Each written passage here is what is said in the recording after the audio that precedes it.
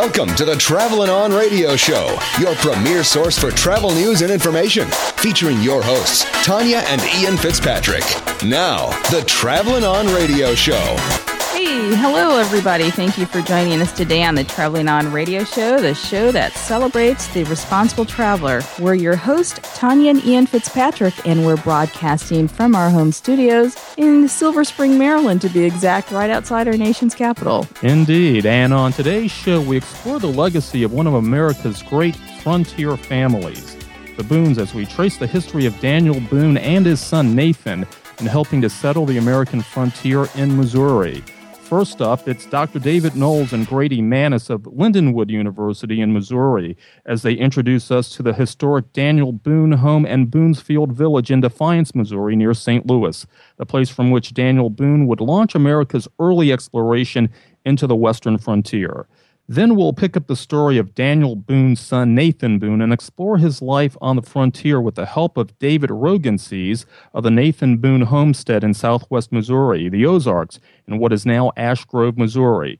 Remember, we welcome your comments and questions at any time. You can email us at comments@travelnradio.com. That's travel, the letter N, radio.com. And of course, when you visit our website, please feel free to join our social networks, Facebook, Twitter, they're all listed there. And certainly sign up for our weekly travel deals and our monthly newsletter.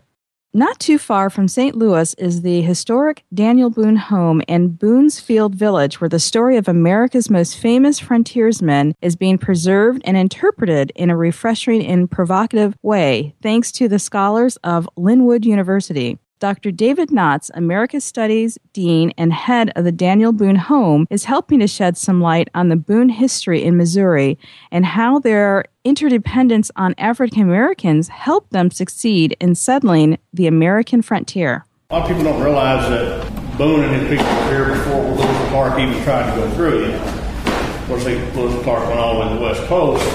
But what we're trying to portray is that this was basically a multicultural thing. Because you had the Anglos coming, from the east, crossing into what was Spanish, French territory. You had the Native Americans by way of the Osage Indians, the predominant tribe here. And they brought with them their slaves or their freed blacks, or freed slaves. But a lot of people don't realize that, if you think a couple of white folks built that house up there, you're crazy, It was built by slaves or, again, freed slaves that might have had the skills. These were skilled artisans that did a lot of that work. Now, that's not to say that Boone, Daniel, and Nathan weren't skilled themselves. They were. They had a lot of skills. But it was it took this whole team, if you will, of people. And we've discussed this before. The relationship between slavery on the frontier was a whole lot different than what you had on the plantations. And on the frontier, in many cases, a slave was a companion. And they carried rifles, they hunted, they fought with the family when it came to, protect themselves from Indians. That's not to say that there still wasn't a class distinction, but there definitely was a relationship. And we're trying to get across the point. We're working with the Osage Nation right now, who are down in Oklahoma now, and we're trying to incorporate them in our programming and education here too. And when I went down just before Christmas and visited with them, and they've been up there several times, I said, if you had one story that you want to get out, what is it? And they said that we were a people and we're alive today. This is the Osage. They just want everybody to know that they were a people and they're alive today. So anyway, we in all of our programming, we try to cross-reference everything to all these different cultural groups as reasonably as we can. We also we do a lot of our stuff. Also, we talk about, as I mentioned to you before, when you ask the question, why did Boone and his fellow settlers pick this area? Water, food, shelter, space, appropriate space, and then the arrangement of all that. Man has those same needs. So we get kids to investigate or look at it from that standpoint. We have an abundance of water here. Of course, we're in a big drought now, but there were a lot more springs here at that time. Okay, you had the water for transportation by way of the Osage Creek down here, which was a river at the time, a navigable river. You go 6 miles this way down to the Missouri, take a left, go up to the Mississippi, take a ride, and you're in St. Louis. Okay, so they had the transportation. By way of food, what did they have? Wild game, the fruits and nuts. I mean, this area was rich. You had black walnuts, you had wild pecans, the mulberry tree right out there. We've got little sugar berries on it right now, about as good as anything. All these wild food. But also, you had this fertile valley right here, because this is the river bottom here, and this soil is real fertile. Now, you go up on the hillsides, typical Ozark limestone, these soils about that deep, doesn't grow a whole lot of things. What about shelter? What was here for shelter? They had the wood resources to build the housing and things that they needed, but they also needed fuel. The number one use of wood from the settlement period, way back pre-Revolutionary War, right up to the 1880s, was for fire and cooking. Okay, I mean warmth cooking. That's the number one use. The average family utilized 20 and as high as 40 cords of wood a year. And if you can imagine having to cut, haul, and stack 20 to 40 of those a year, and that's a lot of wood. What do you think the second biggest use of wood was on the frontier? People coming in claiming a homestead. Actually, it was fencing. To fence a standard, one of the common claims was a 40-acre tract. Okay. To fence in, if you had a perfectly square 40 acres, fence that in took 8,000 rails. 8,000 rails. Okay? A good man could split 50 to 100, depending on their health and whatever. Wood was the number one source of energy clear up to about, clear after the Civil War, 1860 to 70, in that period of time. Helping to bring the Boone history to life is Grady Manis, chief interpreter for the Daniel Boone home, who shares what life was like some 200 years ago when Daniel Boone came upon the Femme Osage Valley, where the home he built still stands. Parts of England and Scotland and Ireland, you didn't move with your personal family. Your in-laws, your cousins, your nephews, your neighbors all moved en masse. And the Spanish knew that if they moved the Boone family in here, that within a period of about 10 years, this Femme Osage Valley would be settled. And that's exactly what happened. So this village also, when we get up here and look at the view shed, this village, of course, was not here. All these buildings were slated to be destroyed for one reason or another, and they were collected up and moved in here and reassembled. So you had from that house up there a perfect open view of that river down there, which was the road, of course. That was your course of travel. The Femme Osage at that time was a navigable river. There was boat traffic up and down it. Now we've got holes out there that have been scoured out to maybe 11 feet deep, but for the most part it's about ankle deep, except in the spring floods. And then again, it's a river. But we'll head on up here. When people came out here before us, they were told the Daniel Boone story, and only portions of it. Very little was talked about women's history, about Olive. And let's face it, Nathan was a hunter, he was a military man, he was a surveyor. All three of those occupations require you to be away from home. Who ran this place? His wife Olive did. And she ran it extremely well and made it a very successful farm. Her story has never been told in the past, so we really put an emphasis on the women's story out here. But even more tragically, or every bit as tragically, and I hate to admit this, but before the university took this over, tour guides were told that there were no slaves anywhere at all in the Femme Osage Valley. And that was the official line. That's what they were to tell visitors. That the term was used, indentured servants. And although there were indentured servants in the old Spanish days, and we have seen on some tax records the indication that there were indentured servants up until about 1810 in this area, the Boones were slave owners. And we are going to tell that story. We found a picture in a Pittsburgh newspaper from 1901 with an article Daniel Boone's Missouri home. And a gentleman was standing right about where that tree is, taking a picture up this direction, and this concrete mess here is a casting of a judgment tree.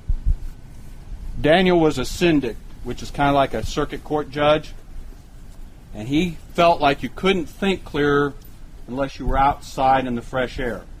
So anytime he heard a court case, he always, whether we stay in here or down at Washington with his daughter or down by Matson with his other son, he would find a huge, gigantic shade tree, and he would go outside and pass judgment under the tree. So there were a whole series of judgment trees. This is a concrete casting of one. So he sat there and passed judgment. But they were taking a picture of the judgment tree, and in the background, right on this location, is if you took and studied slave quarters in the Mid-South and Lower South, this is your textbook example of the construction of a slave quarters. So we just located it. The preliminary findings were definitely, it was a habitation. Some domestics found here. There's all kinds of domestics that wash out from underneath the spring here. So this was where people lived. And 10 men. The 3 women that Nathan owned, we are reasonably sure that they slept in the kitchen of the big house. That was very, very common. The women were responsible for cooking and cleaning and keeping the fires going, so they slept in the house. The men slept in separate quarters, at least typically. So the Boones did not leave a lot of records of those kind of what they considered common everyday things. So we're having to piece that together. But we will continue to dig here, get this all uncovered, and then publish our findings on the results of the dig.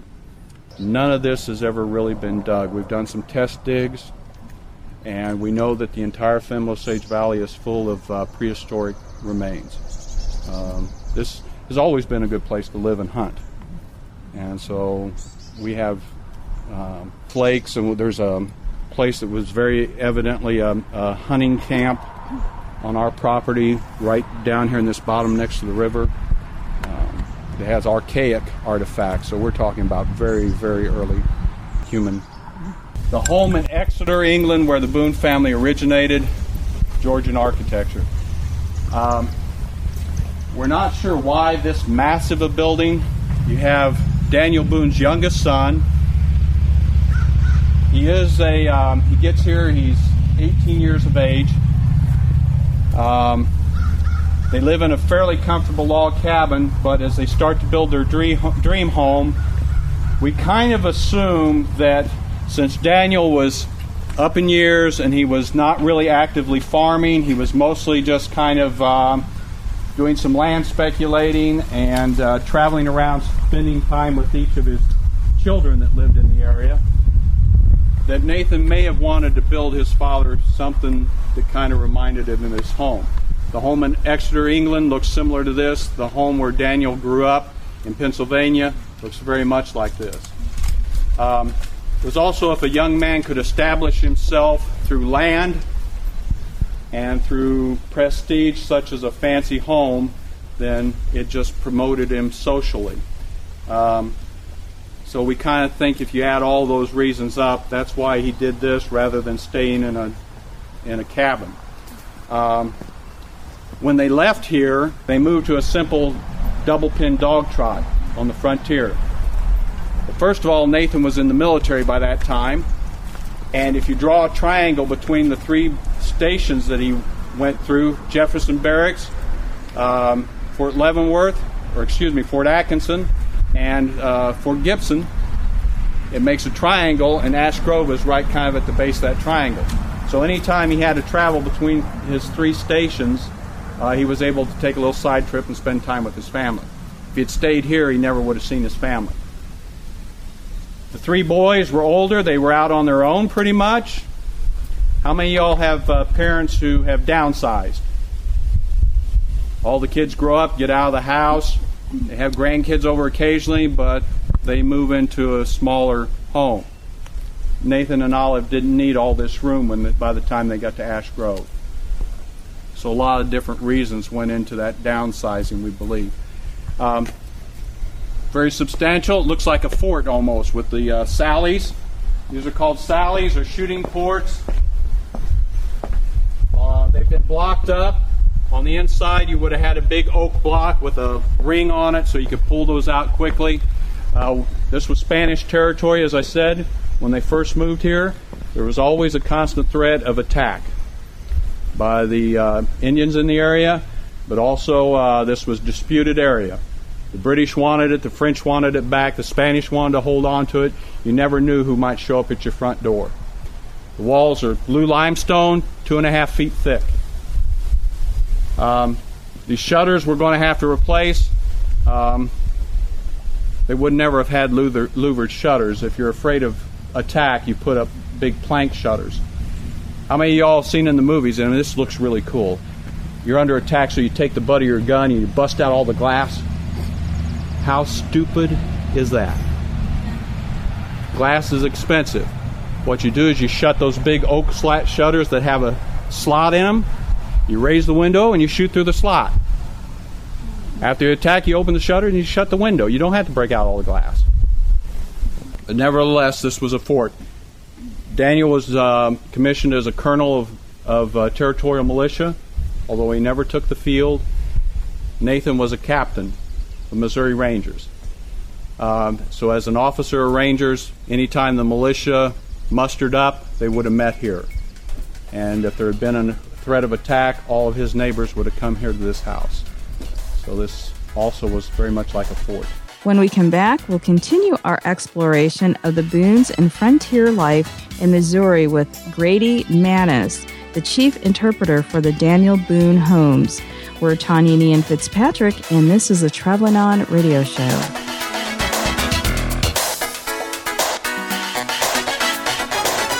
Where can you book all of your travel needs at the best price? Purchase the latest travel gear and get the most current and comprehensive travel news and information? TravelinOn.com. That's travelin-on.com. Whether you're a seasoned traveler, novice, or whether you're planning a long trip or looking for a weekend getaway, TravelInOn.com has the tools to complete your travel plans. Go to TravelInOn.com. That's travelin-on.com. The traveler's best resource. With great privilege comes great responsibility. Carter Fleming, Community Center volunteer. The giving spirit is as passionate in the boomers today as it was in our 20s, and we as a generation can still impact our country. Lead, inspire, change the world again. Join thousands and find which volunteer opportunity is best for you. Call 1-800-424-8867 today or visit www.getinvolved.gov. This message is brought to you by the Corporation for National and Community Service and this station.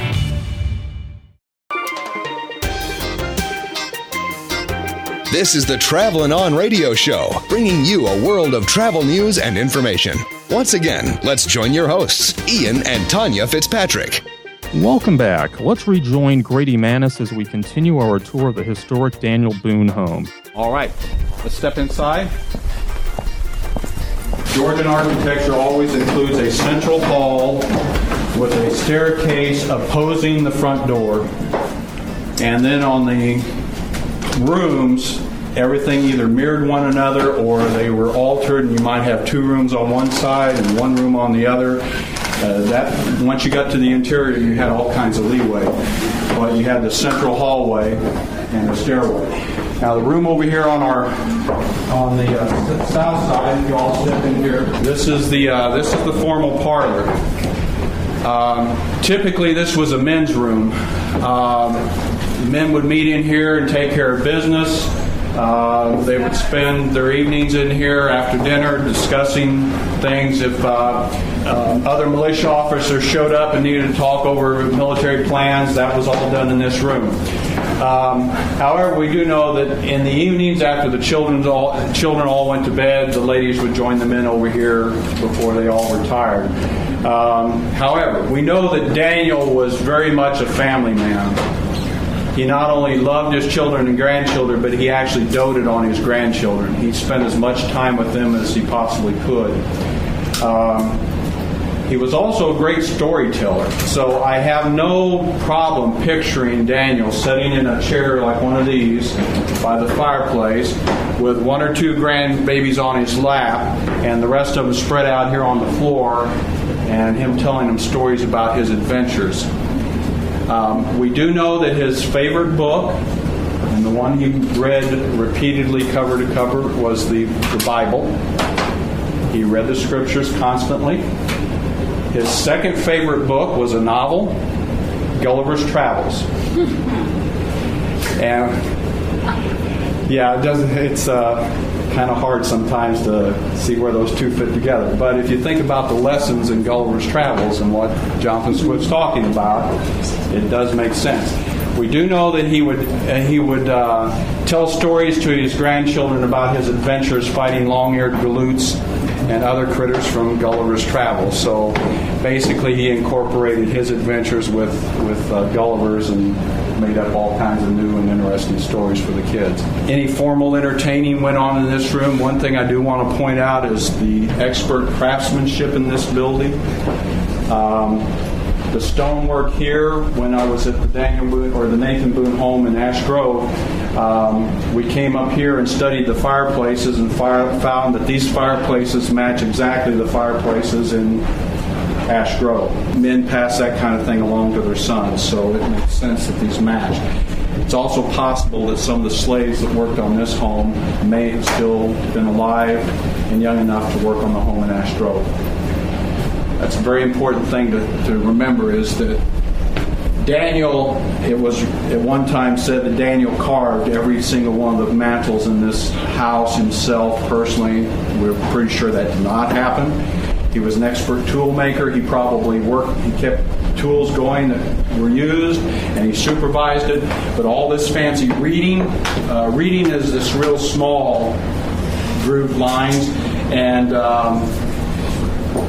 the larger grooves there are called fluting. These elements are shown throughout the entire house. This was probably done by slave labor. The quality of the work here, and I hate to put it in these terms, but the prices that the Boones paid for their slaves and the prices the Boones received when they sold slaves indicate that these weren't just field hands. That the slaves that they owned were tradesmen. They knew trades and crafts that had very highly developed skills. You also pooled labor, kind of like modern construction crews. If you've ever been associated with building a house, you have the concrete crew come in, and when they leave and move on to their next job, you have the rough-in carpenters come in, they leave, you have the sheetrock.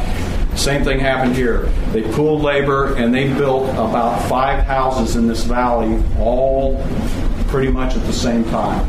The stonework here matches the Van Bibber home right down the road. James Van Bibber was Nathan's brother-in-law.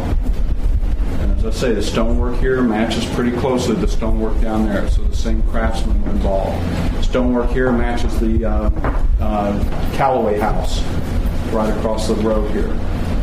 So they shared labor. Now, any of you gentlemen work with furniture or doing woodwork? Or I know some of you ladies, maybe when you want a china cabinet or a bed instead, you might want walnut, cabinet quality walnut. This whole building is walnut and oak. These doors, mantelpieces, the window frames, walnut. The floor is a mixture of walnut and oak. And that wasn't because the Boones were wealthy. Walnut was like a weed. There was walnut everywhere. It is an exceptionally good construction material. So that's what they built this house out. Not because they could afford to buy walnut, but because walnut was right out here and that's what they cut down and used. Nowadays, my wife and I, when we built our home, we salvaged, we do a lot of salvage work, and we salvaged a walnut door for our bedroom. Even at that, it was a lot. So, tell us about the paintings. The paintings. This is a copy of a portrait of Daniel Boone. The only portrait done of Daniel during his lifetime was done by Charles Harding. and it was painted in Jemima Boone's home over by Washington, Missouri. Daniel never would have had a picture of himself in the house, so that's got to come out of here. The Curleys owned the property at one time. Those pictures got to come out of here. There are a lot of things that I'm having to do to restore the interior of the buildings to make sure they're the way they were when Nathan lived here. But again, that's a copy of the Harding portrait, which is probably the most... Every picture you see of Daniel Boone was taken off of that or based on that portrait. There were 2 fires in this building. We know that there was some damage to the floor above us. If you look up here, there are definite lines, coloration we call ghostings on these beams. There are also nail patterns. This ceiling was like the other ceilings. It was lath and plastered. If you were going to leave open beams in a house like this, they would have been smoothed and they would have had beaded edges along the sides of them. So it would have been finished. This is not finished. I hate the term rustic. Rustic is it's a period term, but nowadays people use it for sloppy work. Well, that's an ugly table. Well, I wanted it to look rustic. Well, that basically means you did a bad job making the table. So bright colors were very, very popular for paint. One of the things that, most of our textbooks are printed in black and white. So we grow up with this idea that history is black and white. There was no color involved. Wrong. Bright colors were very, very popular and used throughout the house. Now, across the hallway, these 2 rooms are rather small, but you can kind of step in and take a look. The room as you step in there on the left-hand side is the informal parlor. That's where you spend time with your family if you were indoors. We live outdoors during this time period. We don't spend much time inside except to sleep.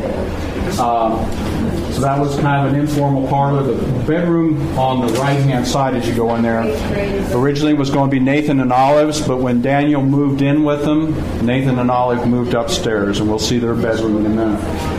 That is the bedroom where Daniel Boone passed away. So that's not the bed he died in, but that is the room he was in when he passed away. So if y'all want to step across there and take a look. The bedroom on my right-hand side here was Nathan and Olive's. And people always ask me about wallpaper. Wallpaper dates way back before this time period, and we know that Olive loved wallpaper. Shortly after they got to Ash Grove, Nathan got the interior of their cabin down there plastered and whitewashed, and then Olive ordered wallpaper for her cabin out there on the frontier. This was going to be the boys' room originally, and the girls' room was going to be the one on my left. That became the children's room when Nathan and Olive moved upstairs here. Until you were about 5 years old, 6 years old, the boys stayed with the girls. And the girls were expected, the older girls were supposed to take care of the younger kids, so you would have stayed in there. So that was the children's room. We think as the boys got older, they'd probably moved outside one of the outbuildings. Young men started actually working, helping on the farm when they were about 12, 13 years of age. And they worked long, hard hours, and you didn't want them disturbing the family when they came in from work.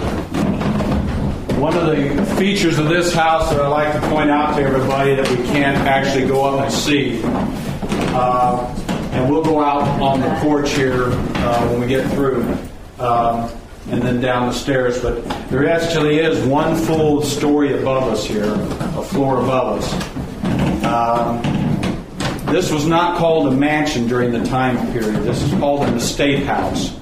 The thing about any large estate house is you always had a top floor that was used for one single purpose. That was for parties. So this is a dance floor up above us. The only thing that we know of that the Boones ever stored up there was Daniel built his own coffin. He wanted to make sure of the fit. He used to tell his family. And the coffin was stored up on the 3rd floor.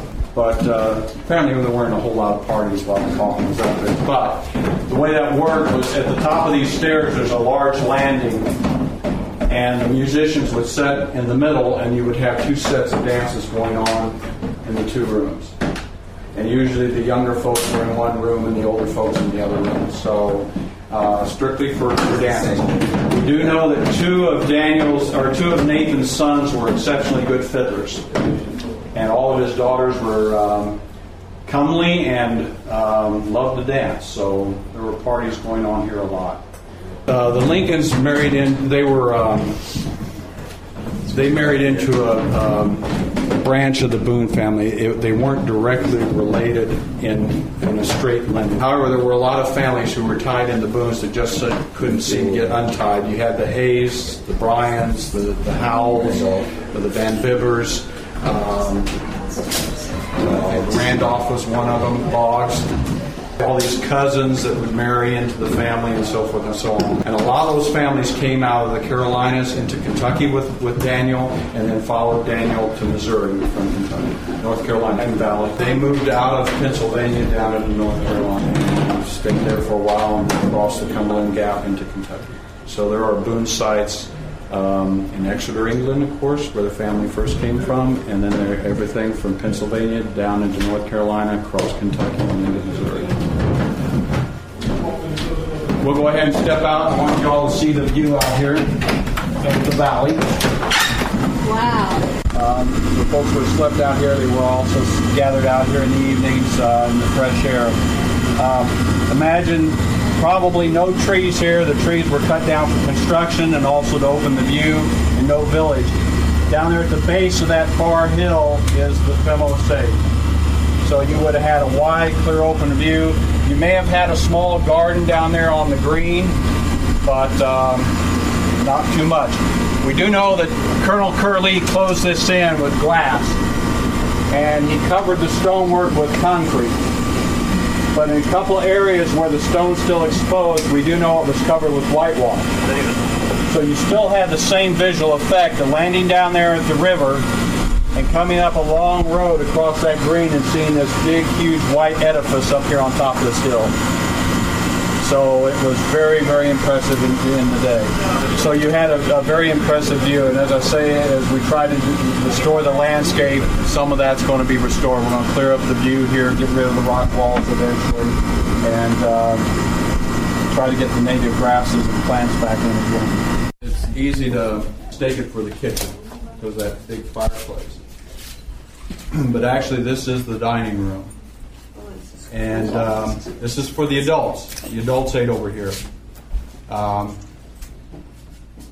The big fireplace there was primarily for heat and additionally to keep food warm while you were serving your guests. No cooking was ever done there. However, that is such a good working fireplace that we had 2 volunteers. We had a special dinner for folks, some dignitaries from the university. We fed 80 people a full traditional Osage dinner out of that kitchen. We had turkey, we had squash and beans, great dumplings, fry bread, and it seems like 2 or 3 other things, all cooked out of that hearth. So it's a great working hearth, but it wasn't used at the time for cooking. When you were old enough to completely mind your manners and to carry on intelligent conversation, you were invited to come over and eat with the adults. You remember that a man was ready to marry. I mean, he was starting to make something of himself at about 16 years of age, so that by the time he reached 18, he was established well enough to support a wife. So you were pretty adult by the time you were about 13, 14 years of age. Women started marrying as early as 13.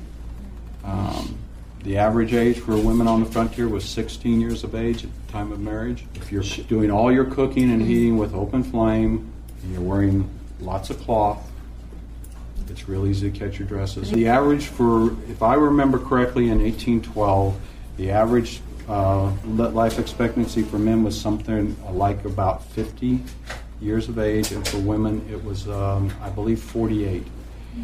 There was about a 2-year difference, and I think the women was a little bit less than the men. Tea was shipped in 2 different ways. Loose leaf tea was the very expensive tea, and it was the heart of the leaf. Everything else, including the stem, was ground up into a wet mulch, put into a press, and then pressed into tiles. So that, and the tile was divided into bricks.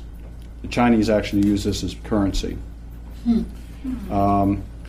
It's a very, very dark tea, like China. It's called a China Black. It's like, it's even heavier than English breakfast tea. I love it.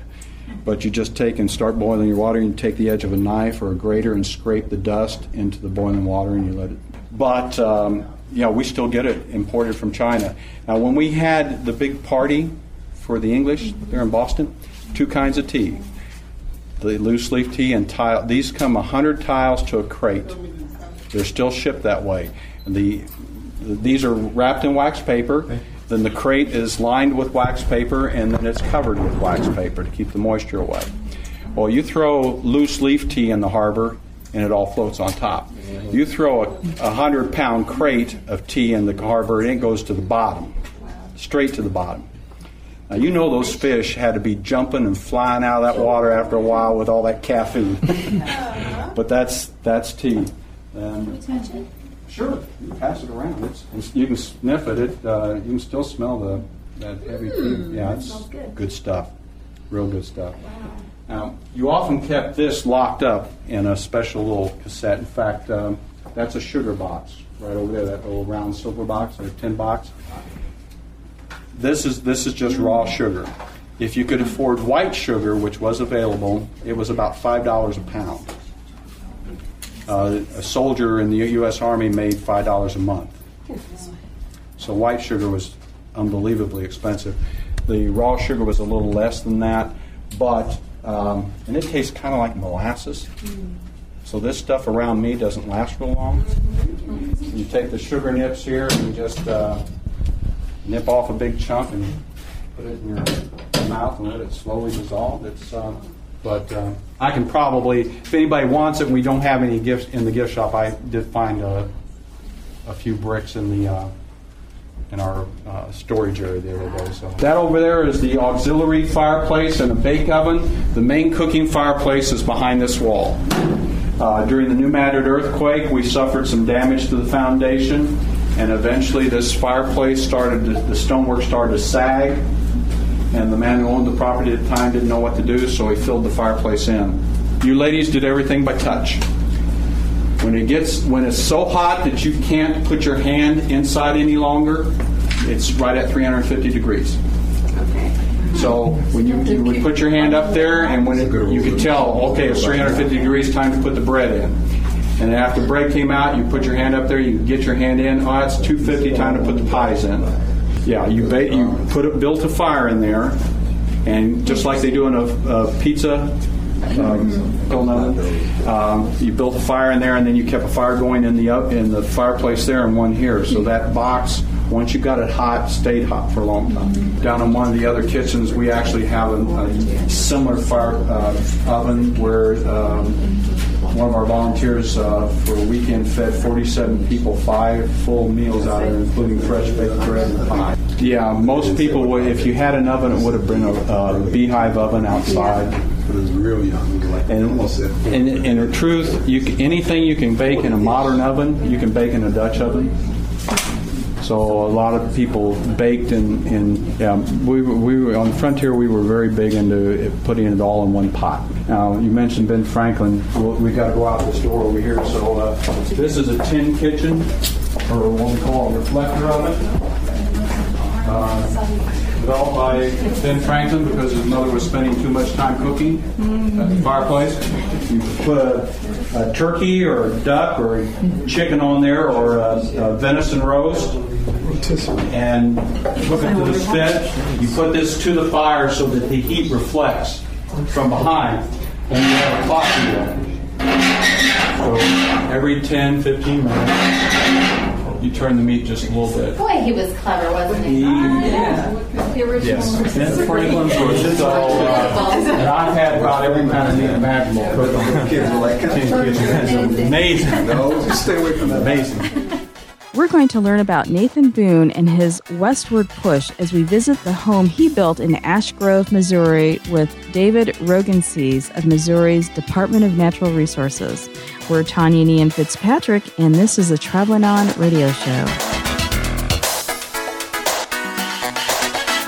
Looking for the latest travel book, the hottest item in travel gear and clothing? Or are you researching a destination or looking into the most current travel regulations or warnings? If so, visit TravelinOn.com, your one-stop shop for travel resources. At TravelinOn.com, that's TravelN-on.com, you can get the latest travel news and information and shop for all of your travel needs. TravelinOn.com is your premier source for all things travel. That's TravelN-on.com. Now, more of the Travelin' On Radio Show. In 1837, Daniel Boone's youngest son, Nathan Boone, and his wife, Olive, made their way from the family home in what is now Defiance, Missouri, to the cabin in what is now Ash Grove, Missouri. With the help of David Rogensees, we pick up the Boone story in Ash Grove, where Nathan and Olive are buried in the family cemetery, as are their former Boone slaves. Nathan Boone moved here to Missouri in 1799 when it was Louisiana. Started going hunting. Nathan Boone went out hunting from Defiance, and that was family business when they initially got there. One of the classic stories, and I want you to get a feel for this house and what the stories that were told here. One of the classic stories is that Nathan, if you want a reason the Spanish invaded the Boones, you need to understand the dominant military power here on the Great Plains, between the Mississippi River and really the Rocky Mountains, were the Osage Indians. The Osage Indians, on average at the time, their warriors stood 6'6". All right, their great chief, a man named Pawhuska, stood 7 foot tall. Mighty man. Okay, the image I have of people coming out on the plains and encountering the Osage goes back to if you've read the Bible, you know when they sent the 12 spies into the Holy Land right after the Exodus, and they came back and said, "There's giants there. We don't want to go there." I can see the early pioneers going out on the Great Plains and saying, "There's giants there. We don't want to go into the Great Plains. These people are 6'6", 7 feet tall." Well, Nathan went out there hunting anyway. The Spanish basically had to give really good trade have really good trade relations with the Osage to keep them from taking trade goods. So they gave them presents. And actually, Pierre Laclede of Laclede's Landing had an Osage wife in addition to Madame Choteau, his mistress, that was the mother of the Choteau family. And you get into a whole sort of history about that. It's an interesting frontier, early settlement history about the Choteaus. If you ever have a chance to read about it, do. But Pierre Laclede was the patriarch of the Choteau family. Monsieur Choteau abandoned Madame Choteau here. She was a good Catholic, couldn't get a divorce. He went back to France, and she took up Pierre Laclede, the founder of St. Louis. Well, Pierre Laclede and his Auguste Choteau and Pierre Choteau had wives among the Osage in addition to their French wives in St. Louis. And they had outstanding trade relations with the Osage. Okay. Now, 2 points. The Spanish wanted settlers to come here so that they could balance the military power with the Osage. Meaning, they invited the Shawnees to come west in the 1790s, and they settled west of St. Louis. And you have a barrier between St. Louis and the Osage tribe.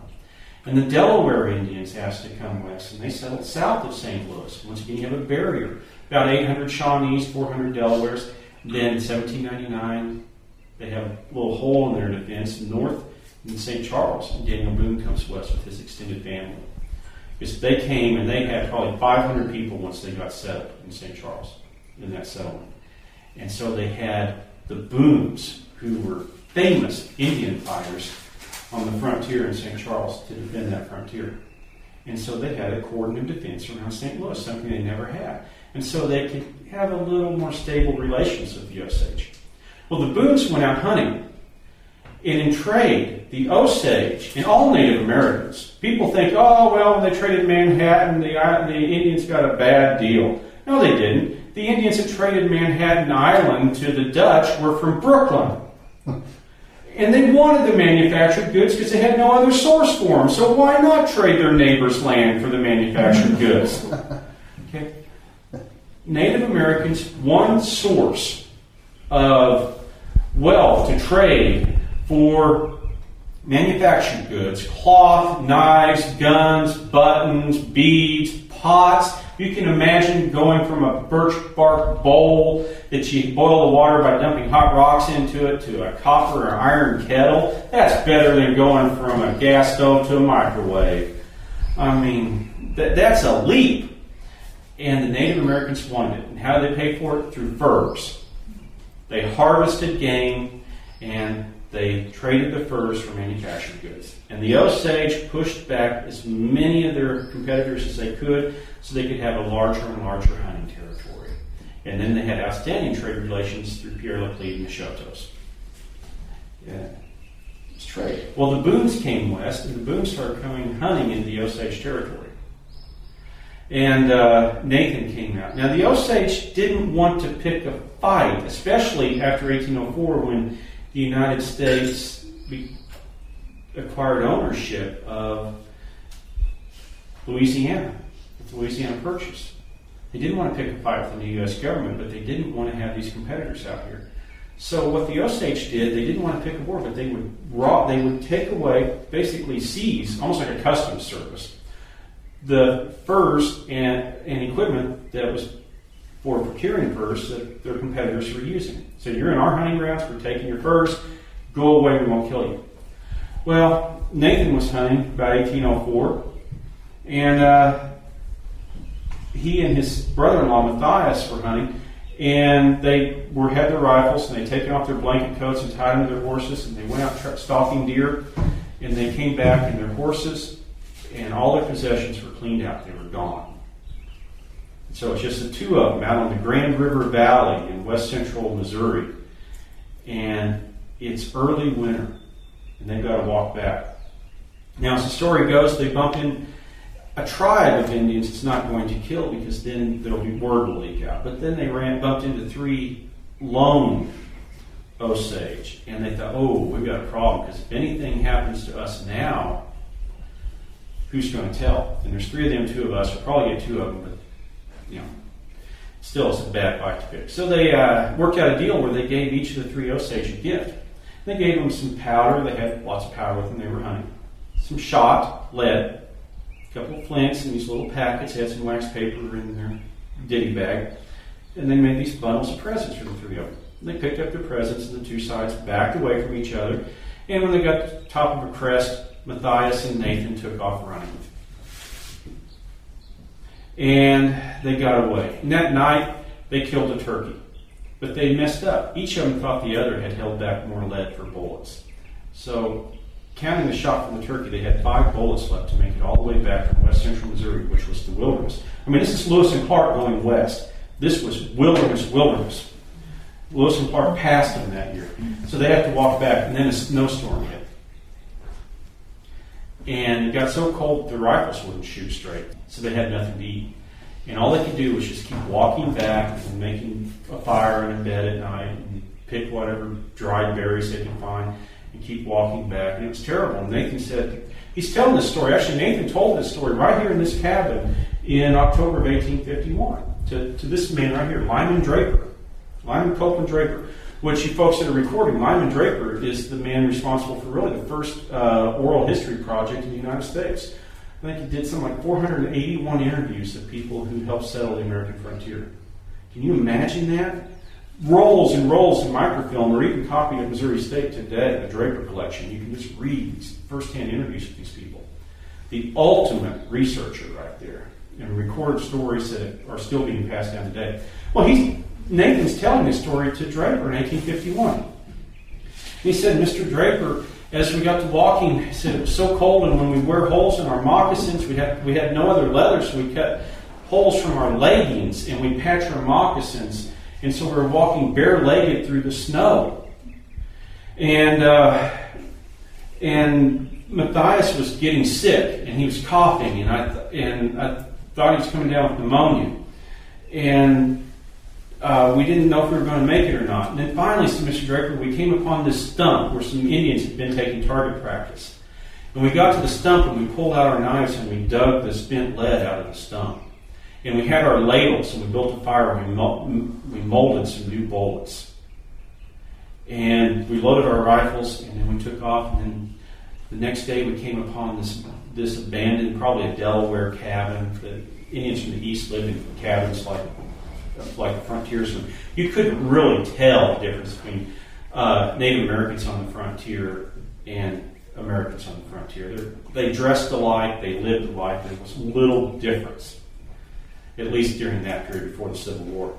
And he said, we went to this cabin, the door had fallen off. It was leather hinges, so they'd given away. It was abandoned.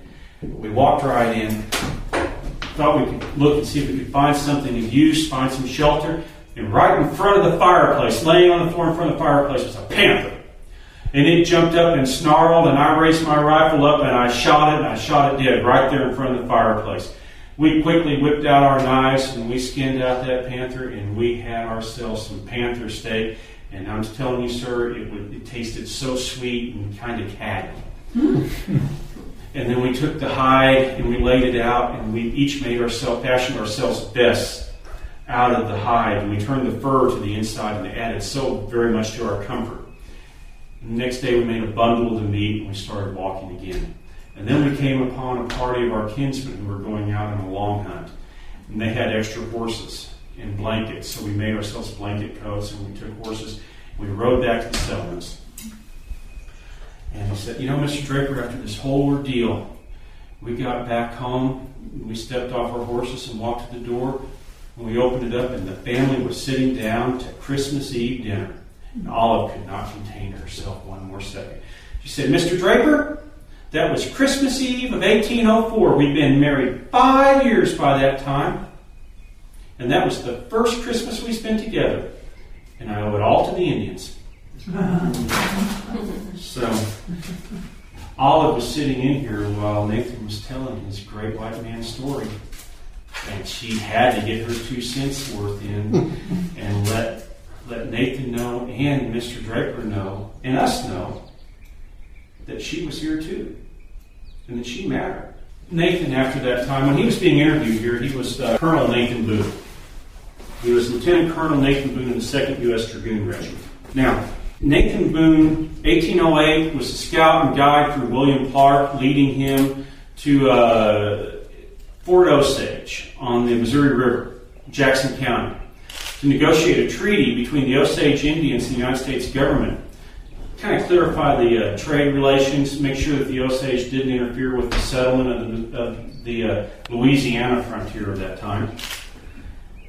When the Osage refused to come up to the Kansas City area, what would become Kansas City, William Clark didn't go out to bring them in. He sent Captain Nathan Boone, he was a Missouri militia captain, sent him down with an interpreter to convince the Osage to come up.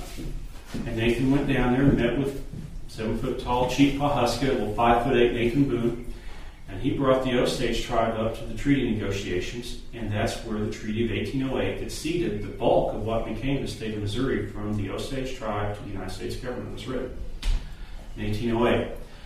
Nathan, during that time, was making salt at the Boone's Lick Salt Works. Whenever you hear the central region of Missouri called the Boone's Lick, that's named for Nathan Boone and Daniel Morgan Boone. So Nathan helped with that. He's boiling salt at the Boone's Lick. He had problems with the Sauk and Fox Indians raiding their cattle herds, which is what they used to feed their men, because they pretty much turned the area around the Boone's Lick into almost like a moonscape, because they cut down every tree they could for fuel and boil down the salt water to make the salt that they shipped down to market in St. Louis. And they also hunted out the game, so they had to have cattle to feed their men with. But that's the Boone's Lick. Nathan in 1811, though, they gave up the Boone's Lick. Nathan and Daniel Morgan did. They sold out. And Nathan ended up working for William Clark, Indian agent, and he spied on the Sauk and Fox Indians, who were allied with the Shawnees back east, Eastern Shawnees, and Tecumseh, the great Shawnee leader. And this would lead to the War of 1812. Well, Nathan in 1811 and 1812 was serving as a spy on the Sauk and Fox to warn if they were going to launch a raid against the Missouri settlements. And by 1812, Missouri is Missouri because Louisiana became a state, took the name Louisiana.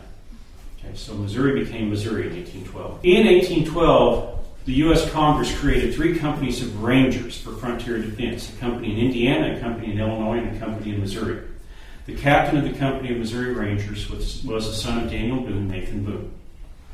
Nathan led that company in the defense of the Missouri frontier against raids by the Sauk and Fox. Roughly, he patrolled from the Quiver River, where it flows into the Mississippi River, across to the Boone Slip.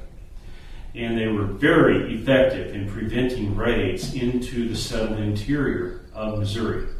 Okay. And my evidence for that is, if you think about the history of the American West, how many massive Indian atrocities have we heard of committed against American settlers on the Missouri frontier? Other than Hannah's Fort, probably. Yeah. Small scale. And that's because of the effectiveness of Nathan Boone and his Missouri Rangers. And then that force was expanded. James Calloway, Jemima's son, became a captain of Rangers. Nathan was promoted to major. Daniel Morgan stepped in, and he was also promoted to major. So they kept active in defending the Missouri frontier.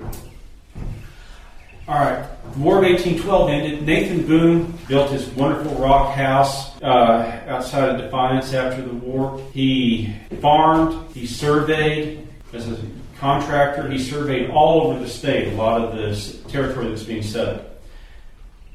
And he did that in 1820. Nathan helped write the Missouri Constitution. He was a delegate to write the Missouri Constitution. The Constitution that necessitated the Missouri Compromise.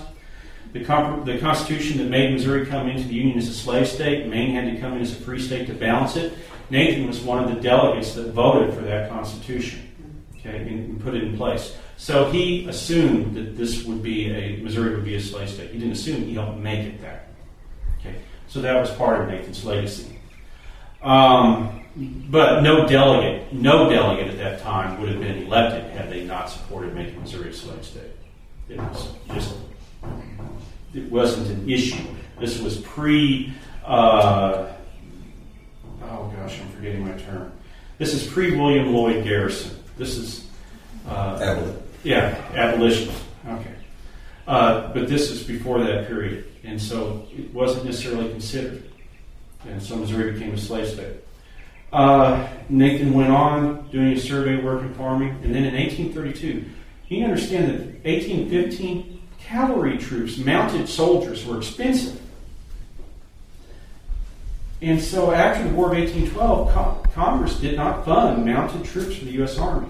There were no dragoon or cavalry troops. 1830, Congress passed the Indian Removal Act, the act that made necessary the Trail of Tears and so forth. Western tribes on the Great Plains did not want Eastern Native Americans coming into their territory, and they were horse soldiers. They were warriors that were as great as horse soldiers or horse warriors as the Mongols or so forth. And to counter them, the United States government had to have a mounted force in the U.S. Army. And what they found from 1815 to 1832, they didn't have experienced officers. In 1832, Thomas Hart Benton of Missouri, U.S. Senator, pushed through a bill to create the Ranger Battalion, the U.S. Mounted Ranger Battalion.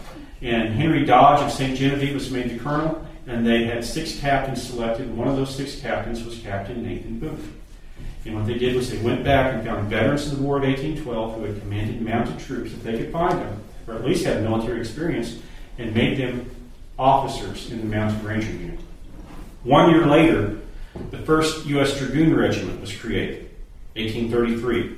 That is the predecessor of what is today the 1st U.S. Cavalry Regiment. And the 1st U.S. Dragoon Regiment operated from 1833 to 1861. In effect, the Dragoons were mounted soldiers, but they also fought on foot, and they also had their own artillery. So they had all 3 branches of the military covered. These were elite troops for the frontier. And Nathan was asked, and he said in an interview in this cabin, that he was asked to accept the commission in the Dragoons by Andrew Jackson.